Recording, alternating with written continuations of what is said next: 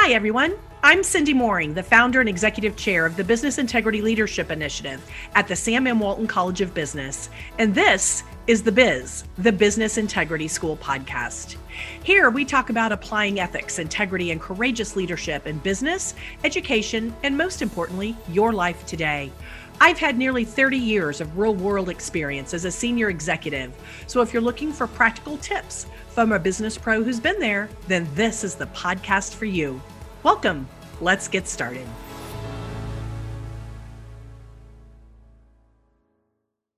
Hi, everybody, and welcome back to another episode of The Biz, the Business Integrity School. I'm Cindy Mooring, the founder and executive chair, and we have with us a very special guest today, Sam Charrington. Hi, Sam. How are you? Hi, Cindy. I am wonderful and great to be speaking with you. Wonderful. Well, I can't wait to jump into this conversation and let the students and the rest of our audience get to know you a bit. You have had a very interesting career path so far. You've gone from being an engineer, starting at AT&T. You've worked at like other, smaller companies, Plumtree Software, Tsunami Research, Apistry, and then you found your way into being an entrepreneur and a founder and a host, actually, of your own This Week in Machine Learning AI podcast series, which we'll talk about in a minute because it's extensive.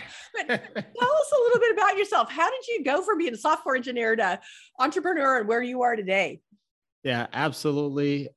I've always been excited about technology. And as I started my career, I was particularly interested in emerging and like transformational technologies. And my career has really given me the opportunity to span a bunch of those. At AT&T, I was part of the wave of folks that were helping businesses get online with the internet. We're talking about pipes, just getting them fundamentally connected. Right. And then I went to a startup that was helping folks really leverage the web, particularly for finding information within their organizations. And then the next company I joined was all about making cloud computing real for organizations. And so I rode that wave. And at my current company, Twimmel, we're focused on AI and helping inform and educate and create community around making AI real for folks and making the community of AI practitioners more diverse and accessible. Yeah, I love that. And I love the education focus because it's like there's a lot of hype. People talk about AI and machine learning and the metaverse and, artificial intelligence and augmented reality and VR. And, it all just kind of, if you can throw the terms around, then, you sound like you're in the know. But fact of the matter is, a lot of people really don't understand it. And then it kind of makes it kind of hard to trust the technology if you don't have a good basis of understanding even what it is, and you can get all tied up in ethical issues around it. And that's what I really want to spend some time talking with you about today. And you can help educate the audience a little bit from what you've seen. But when you step back and think about just responsible artificial intelligence or machine learning, what does that even mean to you? What are some of the dangers of AI from a ethical perspective, if you will? Yeah, I think your point about buzzwords really resonates strongly with me. And it's a big focus of my work is helping kind of folks get through the buzzwords and create understanding. And when we talk about AI, we're already battling a history of use of the term in popular culture and movies like, the Terminator and things like that. And I think, oftentimes when we talk about the dangers of AI, we kind of fall back to those tropes as well. And I think it's important to maybe ground out on why we even care about AI in the first place and what the promise of it is. And let's start there. I think of it as fundamentally AI is an opportunity to free humans from monotonous intellectual tasks, right? There are all these things that we do as quote unquote knowledge workers in our day that wouldn't it be great if the computer just knew what I was trying to do and can do it. And beyond that, AI offers the opportunity to help us deal with this, deluge of information that we're all presented with every day. It offers the opportunity to help our organizations run more efficiently and more in a more optimum way. And it is really showing promise at pushing the frontiers of our understanding of the world and allowing us to advance science and medicine. And so there are a ton of there's a ton of promise in artificial intelligence. And I think that's why people are so excited about it. Yeah. But the kind of the 1-2 is that there's also a lot of potential risk and danger with AI as a technology. Mm-hmm. And I tend to think of them as really springing up from kind of the inherent aspects of AI, meaning based on how AI works, and the contextual aspects of AI, meaning how it's used and the environment in which it's created. So let's peel back the onion on that a little bit. So the contextualized was the second point, but the first point was how it is actually, what was that again? How it's created, how we make AI. Right. So what are some of the dangers and inherent in just how it's created? And have you seen companies make advancements, given that it's all the hype and everybody's using it, in terms of getting better at creating it to avoid some of the risks? So there's been a ton of advancements in the way that we create AI, and it may be worth spending a couple of minutes just talking about, how we create AI. What does that really mean? And as technical as it can be when you're trying to do it, it's, fairly simple to explain, I think. The most promising form of AI today is this thing we call machine learning. And machine learning is an algorithmic approach to building predictive software using data. And a simple example of this is, hey, let's say we've got a bunch of labeled pictures of dogs and cats, and then we run them through this algorithm. And ultimately, that helps us create a piece of software that, when given a picture that we don't know what's in it, can tell us if it has a dog or a cat in it. And we call that process training a machine learning model or training a model. Got it. And it's this is a silly example, but it's a powerful idea, right? Because the same concept applies to creating a fraud prediction model. We take a bunch of legitimate and fraudulent credit card transactions, we train a model, and now we can predict fraud. And we can do it in a way that is more reflective of the world that we live in today, and the kind of fraud that's happening in any given moment, relative to some rules that maybe some fraud analysts created 6 months ago. Right. Another example might be if we've got sensor readings from a machine in a plant, when that machine is working well versus when it's about to break. We can use that to create or train a predictive maintenance model. And that can allow us to ensure that our plants are always operating by fixing problems before they happen. Or to give a third example, and pay attention with this one, what if we have a set of resumes from all of our past job applicants that we hired versus resumes of those that we rejected? And so maybe we train a model, and that model is now a candidate success predictor, and we use it to automate our recruiting. And that would be great, right? We'd save all of our recruiters a bunch of time. We'd save money flying folks around the interviews. Heck, we'd even be like saving the planet, because we'd be reducing the CO2 emissions from all these flights that folks are taking. What's not to love there? And let's talk about what's not to love there. Exactly. If you're listening, you probably picked up on that. That last one is a trick example. And in practice, it's very problematic because of these inherent and contextual risks that we've been talking about, or that I mentioned earlier. And so when when I think about these inherent risks, like there's a bunch of things that we talk about in the context of AI. There's this idea of transparency, and that is that the most powerful models, what we call deep learning models, they're very complex, and we don't really understand how they work or why they work. And why they make the decisions that they make. Yeah. And in a business setting, at the very least, if a candidate is rejected or accepted, you'd like to know why. Why? And Exactly. the models can't really tell us that inherently. It's not an inherent property of the models to do that.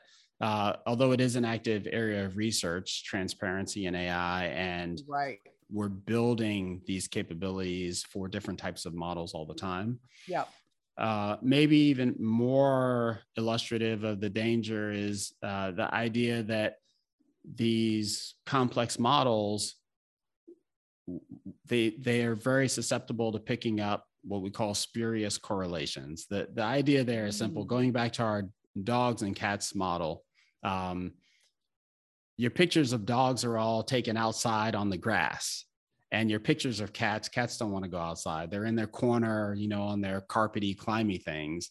And you think that your model, hey, it's learned what a dog is and what a cat is. But you give it a picture of a cat outside on the grass, and all of a sudden it thinks it's a dog. Why is that? Well, it didn't really learn anything about cats or dogs. It learned that, hey, this kind of green grassy thing is associated with what you said was a dog. And so it's kind of an inherent aspect of the way these models work, is that they pick up patterns and they kind of amplify these patterns and use them as part of their predictions. Right. And that amplification of patterns can get really difficult. So when you're talking about dogs and cats, the other area that I'm thinking about where it's obviously going to be much higher risk is, the self-driving cars. When you think about safety and whether or not the model is trained to recognize the human form when, for example, it's not in a crosswalk, right? And if it isn't, then, that's all kinds of issues with the car, like not recognizing, oh, that's a human form, and the cars could hit the person if they're not in a crosswalk. Just like the model isn't going to pick up a cat if you've never taken pictures of cats outside. And so some of these are going to be high risk issues and others are going to be a little bit lower risk issues. But the point is still, it gets back to what data are you feeding into the model, right? That's right. That data is key to the way that these models are created. And we talk a lot about bias in AI and models, and bias is a little bit of an overloaded term in the sense that, as I explained around these spurious correlations, machine learning models are inherently working by picking up these biases in the data and using them to make predictions. So we can never really eliminate bias. That's not the goal. The problem is when there's biases that we don't understand or aren't thinking about or aren't looking for, and they influence the prediction. So going back to the resume example, we may not have thought of this or recognized it, but what if all of our historical data shows that traditional male names make it through the screening and get into the interview process, while female or ethnic names are just rejected? Right. That is a bias that's going to be picked up by the model and encoded and propagated into the way it makes decisions. Yeah. So HR data is a high risk, probably back right up there with safety, different than understanding is it a dog or a cat or a good use, which is, reducing fraud. So it's all over the spectrum in terms of how machine learning can actually be used. But when you're focusing back on the data at the beginning, and obviously trying to think about different situations up front, are there some patterns around or processes around governance for groups that are working on that can shield it a bit or make it better? And maybe another way to ask this is, do you view, and you're an engineer, so maybe you have a different opinion than me, but do you view the creation of artificial intelligence, algorithms, machine learning, do you view all of that as just an engineering project, or is it broader? Well, I think there are several dimensions to that question. I think one of the things that we've seen, independent of the questions about responsible AI, is that the teams working on machine learning most effectively are increasingly diverse in terms of their role, or to not overload diverse, increasingly interdisciplinary. So exactly. Whereas historically, or, 5 years ago, 7 years ago, someone working on machine learning, would be a data scientist. Mm-hmm. And that data scientist was a kind of a unicorn person that was expected to have, all of the knowledge of machine learning and data analytics, as well as all of the knowledge of the business problems that they're trying to solve.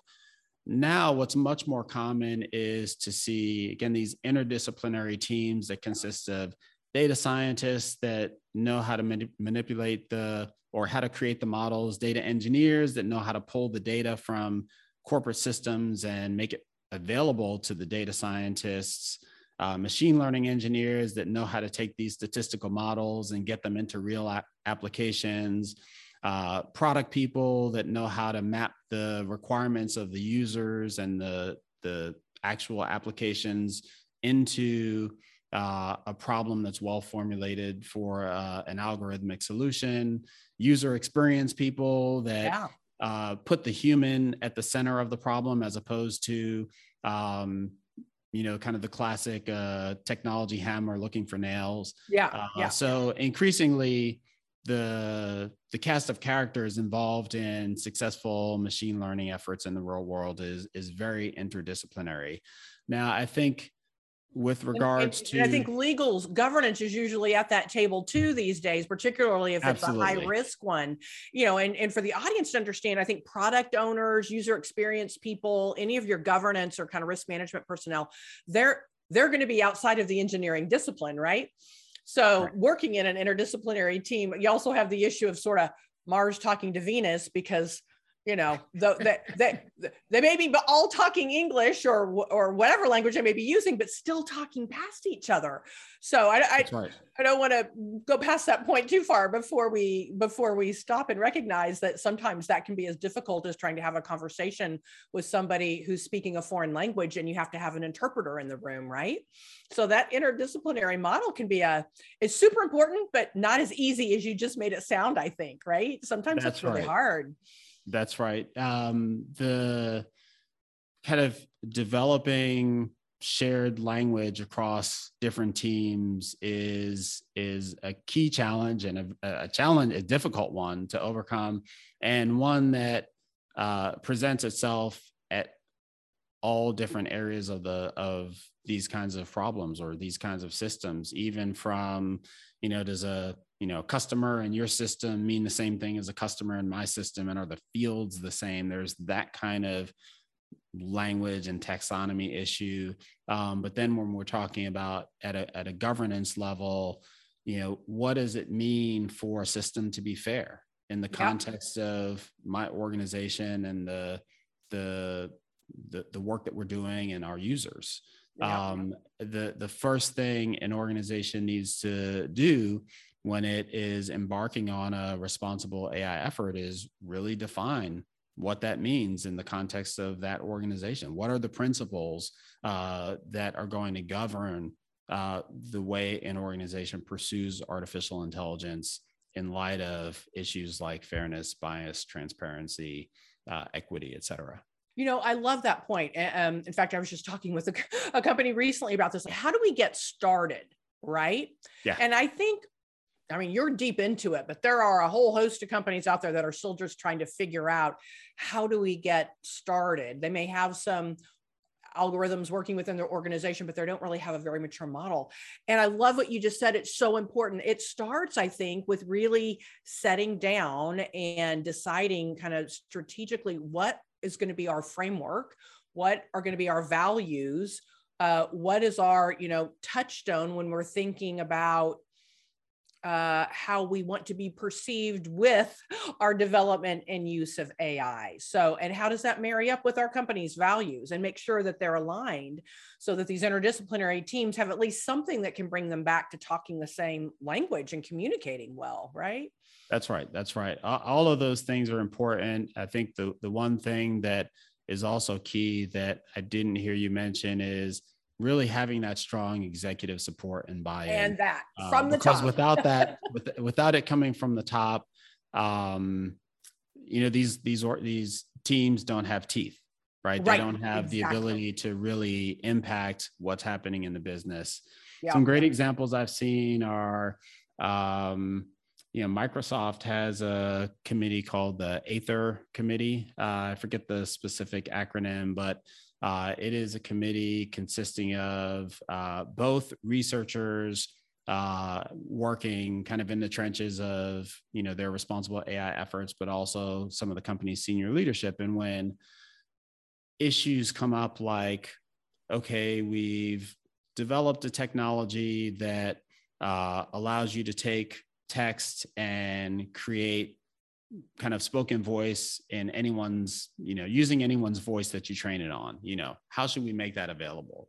Or should we make that available? It goes to that committee, and that committee explores the issues surrounding the use of a technology like that. And then, and because that committee is, that committee has teeth. It's sanctioned by the company's CEO. Right. They can say, yeah, we're not going to make this available generally. It may be available to specific sets of customers for very specific use cases. But we've seen other examples where that kind of support from the top wasn't there, and those ethics teams didn't have teeth, and they pushed back against the machine, and the machine chewed them up, unfortunately. Yeah. So it really is about getting that support from the top, working in an interdisciplinary manner, really against kind of values and principles that are established, supported by the top, and tie back into the, kind of the company's mission and values. And then making sure you're looking out, then you get into all the other issues that we've been talking about more deeply about, should we, not can we, and, how does the algorithm actually going to work, and what's the data? And there's so much going on with it that, I've also heard, I'd love your opinion on this. Companies, some will say, we just need to start small. Let's do a little project here, a little use case here, and build on that. And others, I think, are like, no, speed, we've got to go fast. It's all about disruption. And we got to, get that product out there as fast as we can, which does cause some missteps. What do you think about, given how quickly the world is changing? Do companies need to go bigger, faster, better, or is it wiser to start smaller and go incrementally? It's funny that you asked this question. When I talk to AI leaders within organizations, this is their fundamental challenge. And I think of it as AI portfolio management. In order for them to recruit, justify their, big budgets, right? AI people are expensive. Yeah. They have to pursue these moonshots to some degree or another. Some companies, they're gigantic moonshots. Others, they're just, they're, projects that inspire the organization because of the possibilities that they would unlock if they're realized. Right.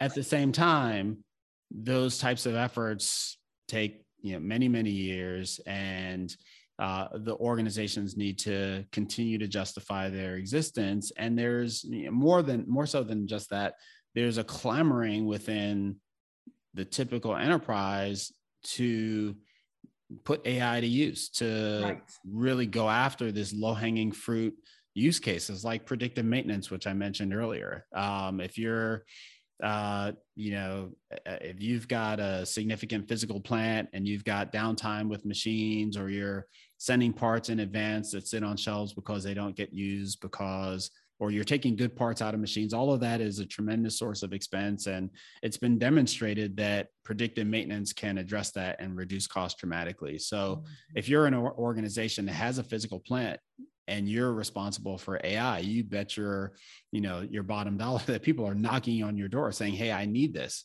And so this idea of portfolio management and managing these kind of low-hanging fruit use cases while still keeping a kind of a big picture is a key responsibility, I think, for senior AI leadership.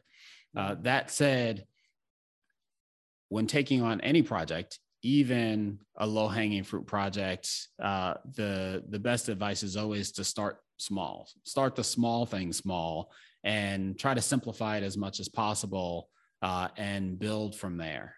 And when you reach goals that you set up front before you even started, you know that you can stop, as opposed to throwing technology at these problems because the technology is exciting. Yeah. Yeah. You know, one of the things we haven't even, sort of the elephant in the room, I think, with this conversation here, and it's a conversation for another day, but it's worth mentioning at least here, is that another responsibility of leadership when they are thinking about how to make their companies more efficient and more effective in the use of technology is, what are you going to do with the manual work that now is being done by a machine and the humans who are doing that manual work? So there's a whole nother, side of this equation, which will have to be in a podcast episode for another day, about retraining and retooling and reskilling and, recredentialing and having that vision about, I'm an AI leader and I'm going to help my company, advance in terms of efficiency and effectiveness. But I also have a responsibility to figure out, what are we going to do with the groups of workers that were doing the work that now can be done more efficiently by a machine. And that's, I agree. It's a key and important question. My hope is that over the long term, AI is a spark that allows us to really, in a fundamental way, reevaluate the relationship between labor and livelihood, and really creates an opportunity for us as humans to spend our time and energy, contributing in our kind of best and highest way. Yeah. But that's not at all to say that along the way, that's not going to be a rocky road, and there's going to certainly have to be a lot of retraining and upskilling and things like that. Yeah, I think that's part of, we talked about hype at the beginning of the episode with the terminology. I think a hype fear that's out there is, machines are just going to put us all out of jobs.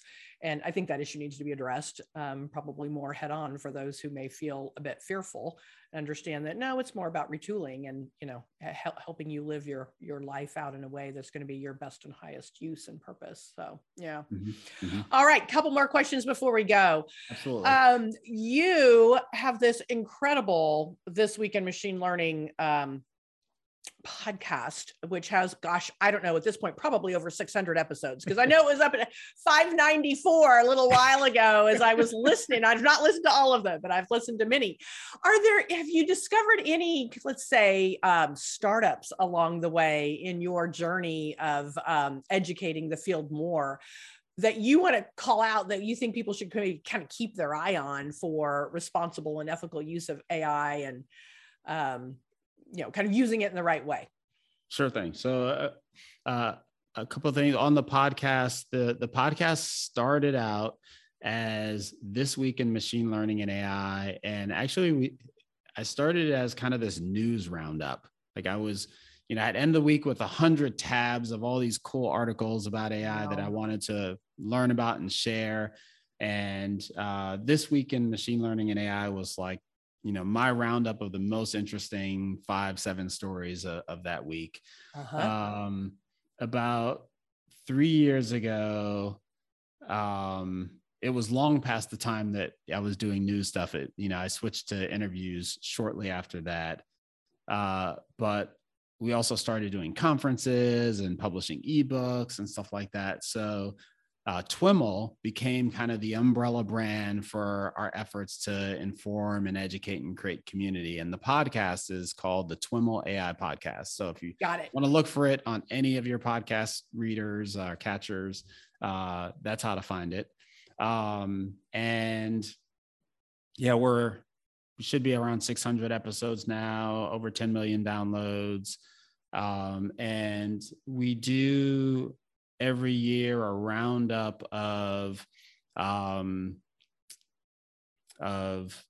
we do podcasts with kind of friends of the show where we talk about what are the trends over the past year in different fields. And this year we've done them on topics like computer vision and natural language processing and reinforcement learning, which is an exciting technology in AI. And so if someone wants to catch an episode, those are interesting ones to look for, as well as we've got a responsible AI or bias, fairness, and ethics in AI, I think it's called, playlist, which awesome. is a dozen or so interviews that I've done with leaders in the field.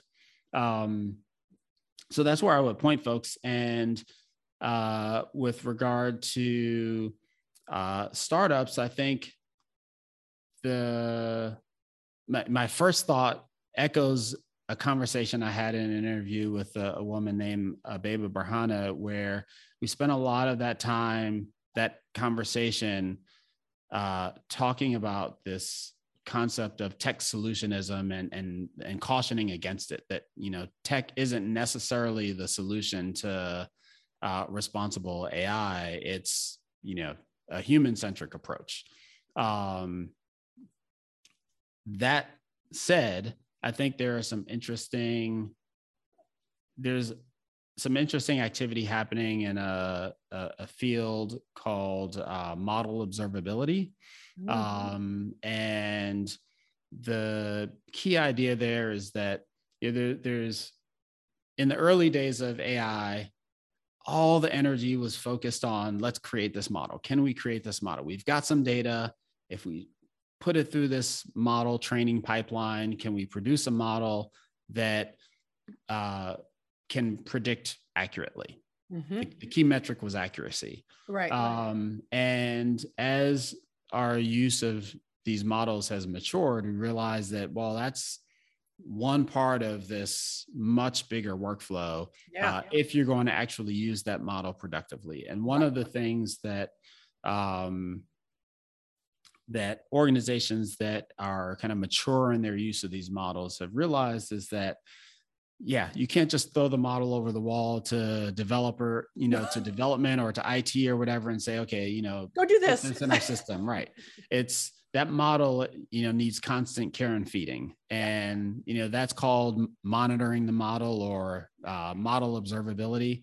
And there are some interesting companies, startups that are in that space, trying to make it easier for organizations to understand these models and how they work. I did a roundup post on my blog about them, but it's companies like Arthur AI and Fiddler Labs and Parity and True Era and Y Labs. But I think that, to me, it's the concept and the space that's most exciting, as opposed to any of the individual companies. It's this idea that putting a machine learning model into production is an ongoing investment, not a kind of one and done thing that we're going to do. Love it. I'm so glad you mentioned that, because it truly is a life cycle. And I think that's a great place to end the conversation. Is it's not just creating it and it's not just using it. You actually do need to then monitor it and tune it appropriately, or even have a kill switch if it gets out of control, right? And being able to pull it out of production if you need to. That's right. So that's great. Well, I love TWIML. Highlighted it in my newsletter last month as an additional great resource for places to go. And, with I do think over 600 episodes now, there is something there for everyone. And your ebooks and the playlist in particular, to go deeper on this particular topic about responsible and ethical AI is fabulous. So I love what you're doing, Sam. Thank you so much for taking time to educate us a little bit more and share with us about what you're doing. I appreciate it very much. Thanks so much, Cindy. It was a ton of fun. Great. All right. Talk soon. Bye-bye. Talk soon.